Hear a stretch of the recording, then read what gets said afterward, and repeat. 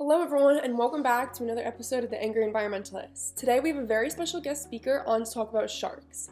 In honor of it being Shark Week last week and the recent headlines of the shark incidents in New York, I thought what better time to have shark experts on than now.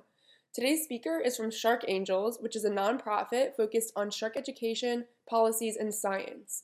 They also have many different youth programs to empower and educate the next generation of changemakers, which you can find on their website, which I have linked in the podcast description. They provide information on how to make both local and global change to protect and educate about sharks so that everyone can join in the fight to protecting this keystone species. Our guest speaker today is Cheryl McCarran, who is the Education and Outreach Director at Shark Angels. So without further ado, I'd like to welcome Cheryl and hop right into our first question. So first, can you just tell us a little bit about your organization and what Shark Angels does? Sure. So Shark Angels is a shark conservation nonprofit. We focus a lot on education and awareness. So we do Zoom presentations around the world for kids and adults, trying to find fun, engaging ways to teach people about sharks, from trivia to our sharks and sex presentations, just fun ways to engage people.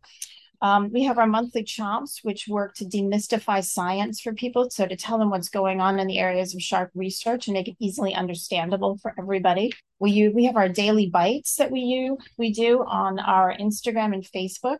Just different ways to inform people about sharks. There's over 540 different species.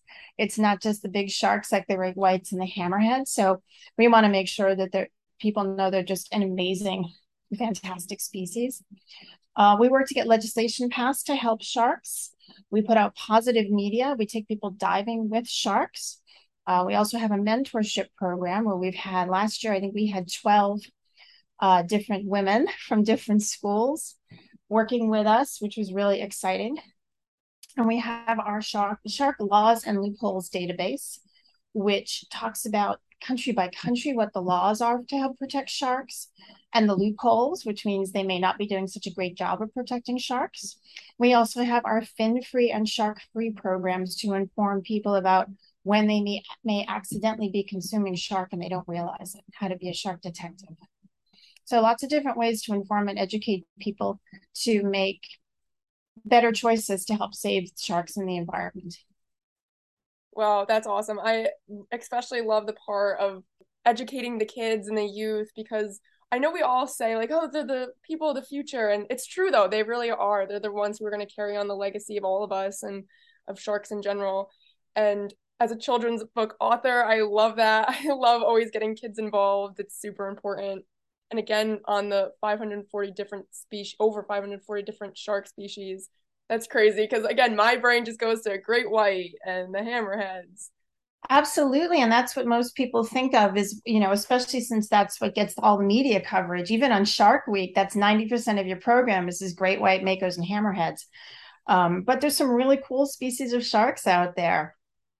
They go from as small as 8 inches up to 45 feet with a whale shark. So there's just some really different configurations and looks and specialities in sharks. And so it's really cool to inform people about all of those things. Yeah, that's definitely super awesome. And kind of on that theme for our next question, why are sharks so important and having all these different species? Like, what makes them so important? Well, they're a vital part of the ocean food web. I mean, a lot of the bigger sharks that we hear about most often are apex predators within their environment. And as such, they help to regulate the health of the ocean all the way down to the level of the coral.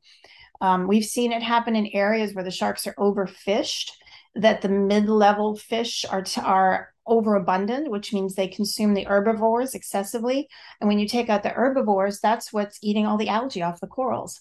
Without that, the algae grows unchecked, smothers the coral, causes the death of the ocean in those areas. We've seen it. We've seen it happen. We were diving in the Keys recently, and due not just to shark populations, but lots of other reasons, the corals are dying. Everything we saw one dive site that was just completely sand covered. It looked like a wasteland. So our oceans are in trouble. And part of that, is the shark population. So we really have to take some steps to help save our oceans. Yeah, I think that's a super important thing to bring up about how sharks aren't just what we think of when we see on the media, like, oh, they do this and they kill people and they all that, but they're so important for the oceans and for us too, like to have them. Absolutely. I mean, the ocean provides more oxygen for the planet than all of the rainforests combined. So having a healthy balance in the ocean is super important, not just for the ocean, but for the whole planet's health. Awesome. Yeah, thank you so much for that. So for our next question, with the 6 shark bites that we've seen in New York and everyone freaking out about it, and especially the media freaking out about it, should people be worried about sharks, and why have we been seeing more bites than normal? Well, what you've got to realize, I mean, think about the weather lately. It's been really freaking hot. And more people, more with that heat means people are seeking heat relief. So you've got more and more people going to the ocean for relief. So we use the ocean for recreation. And the millions of people that are in there, it means you're going to have more chance of a shark encounter. Um, but you got to keep in mind that the annual shark bite average is 72 bites per year. So right now we've had 47 unprovoked bites this year, which means we're still well within the average every year. So it's not, it seems excessive, but it's actually not. It's still within the norm for what we see for annual shark bites. But you just got to remember the more people use the ocean, we're visiting the shark's home, and there's more of a chance you're going to encounter one. Your chance of dying by shark bite is still minimal. It really is. I mean, you've got more of a chance of being hit on the head by a coconut and dying from a coconut fall. I mean, literally 150 people a year die by coconut, which is crazy. So just thinking about things like that, 2,000 people are killed by hippos every year, which everyone thinks, oh, aren't they so cute, those hippos? No, you got to stay away from the hippos. They're actually pretty dangerous. Dog bites kill more people. Bee stings kill more people. So you just have to put it into perspective, and you need to use the ocean in an intelligent manner. I mean, just be smart about it. Don't go swimming by yourself dusk and dawn when your sharks are more active. If you see a seal colony, that's like a great white cafe. You don't want to go surfing or swimming near the seals. If you see people fishing and they're putting bait in the water, you don't want to be there. If they're not they're catching fish, a struggling fish splashing and flailing around is going to attract other predators. So it's about being smart when you use the ocean and trying to exist together. It's the shark's home, and we have to be respectful guests. 100%. Yeah, and I think it's also very easy for the media to villainize sharks. Then it's harder for them to say, "Oh, look at scary coconuts." So it's easier for them to villainize them. You know, Yeah, killer coconuts don't really make headlines, do they? but it's important for people to know that sharks aren't as dangerous as a coconut when we look at death Yeah. averages. So, but the media isn't going to show that. So it's important for people to know that, especially when you're coming onto this podcast, to know we love sharks here. We love sharks, exactly. Sharks, they're important. So our next question is, what are the biggest threats to sharks? So the biggest threats are twofold. I'd say targeted fishing and bycatch. So targeted fishing, obviously shark fin soup is still a thing. Sharks are being hunted for their fins. Numerous studies have been shown that sharks are worth far more alive than dead. The value of ecotourism far outweighs the value of selling a shark fin once. That same shark can keep making money day after day for ecotourism, which brings money into an entire region and provides jobs for lots of people. So shark fin soup is still a thing, and it's not just the countries where it's consumed. Sharks are being killed all over the world for their fins. There's also a rise in consumption of shark meat, which is a terrible idea. I'm not sure people realize how toxic shark meat really is to consume. The average mako caught on the east coast of the United States contains 6 times the amount of mercury that the EPA thinks is safe. Also contains BMAA, which is a neurotoxin associated with Alzheimer's and Parkinson's disease, DDT, PBCs, ciguatoxin, which can cause food poisoning and can be fatal, and urea. Urea is a natural byproduct of consuming protein, and shark meat is full of it. So chefs often have to use different seasonings or whatever to kill the stench of ammonia in the shark meat. So I don't know why anybody would ever want to eat shark meat when you hear about everything that's in it. That's It's crazy. disgusting. Oh my gosh. Yeah. Yeah, so No. targeted fishing there is a problem, but also bycatch. So obviously bycatch is when the fishermen are trying to get something else, but inadvertently are catching other things. Methods such as long lining and purse seining and trawl fishing basically just scoop up or catch not just the target, but lots of other stuff. And millions of sharks are killed every year by that method. About 73 million sharks a year are being killed. That's insane. That's honestly very crazy to me because again, everything we're just learning right now about how important they are and people are still doing this and that's crazy to me. It's really crazy. And when you think about it, like I said, millions of people are using the ocean for recreation, for food, for transport. Less than 10 people are killed by sharks every year.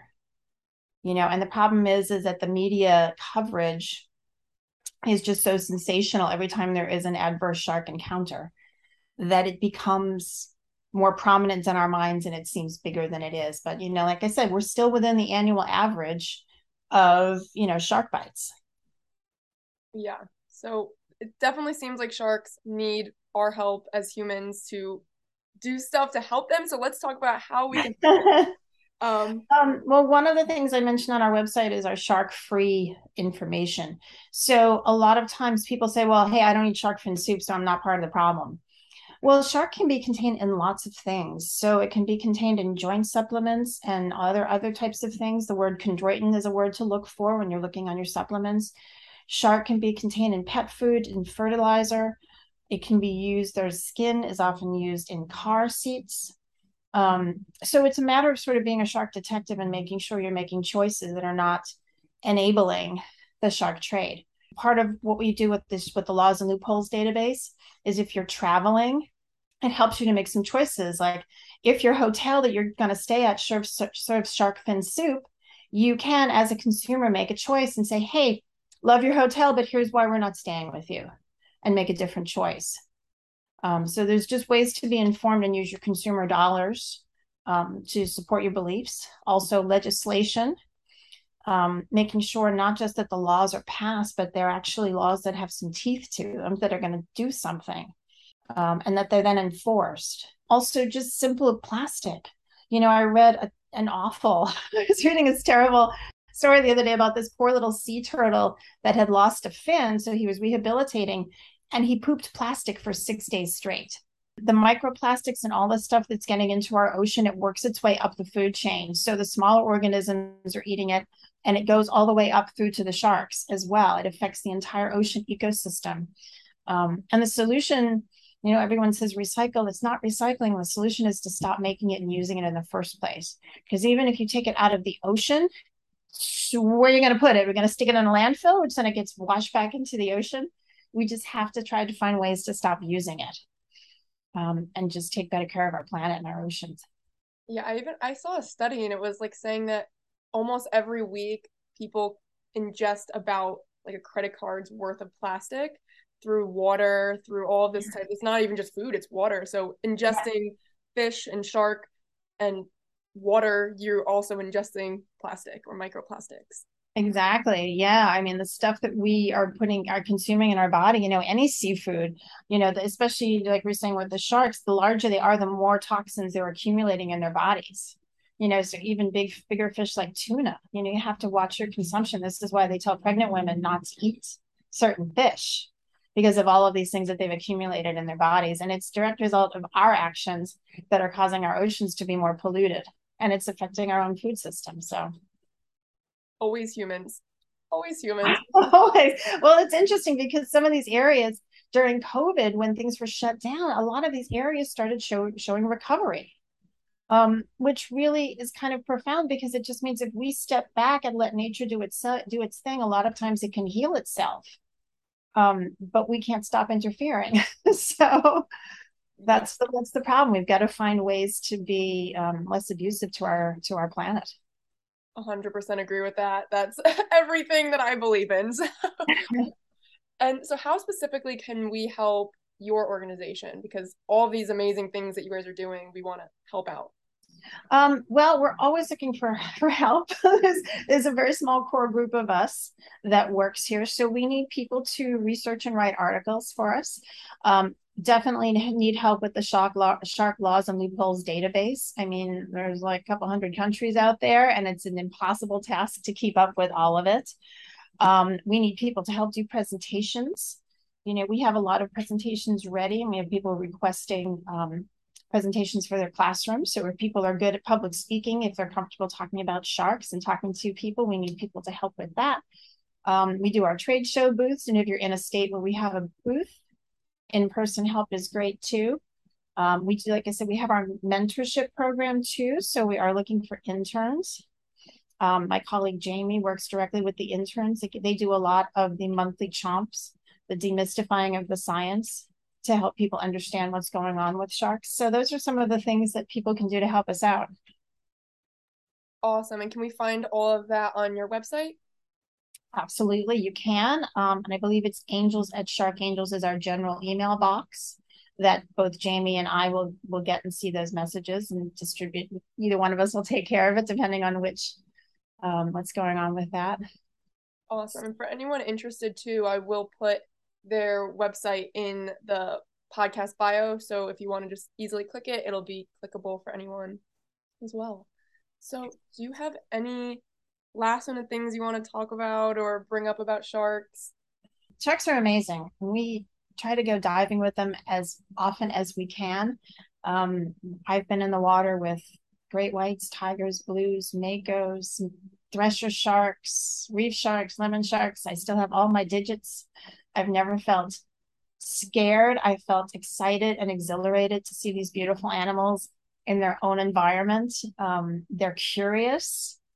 I've never had them be aggressive.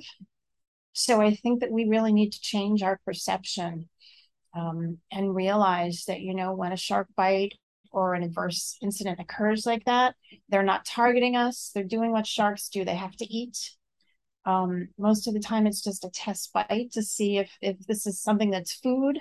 Usually when the shark realizes this is not food, they swim off. But they're vital to our planet and the health of the entire world. So we really need to take better care of them. So I'm jealous that you've gotten to swim with them. well, hey, are you a certified diver? You can come on one of our trips. I want to get certified. I have not had the time to, but I will find the time to, and then I will definitely reach back out Oh, to you. you need to. We're actually going to we're going to Bimini for the great hammerheads and Tiger Beach for tiger sharks coming up in March. So we have a few spots left on that trip. Maybe I'll be certified.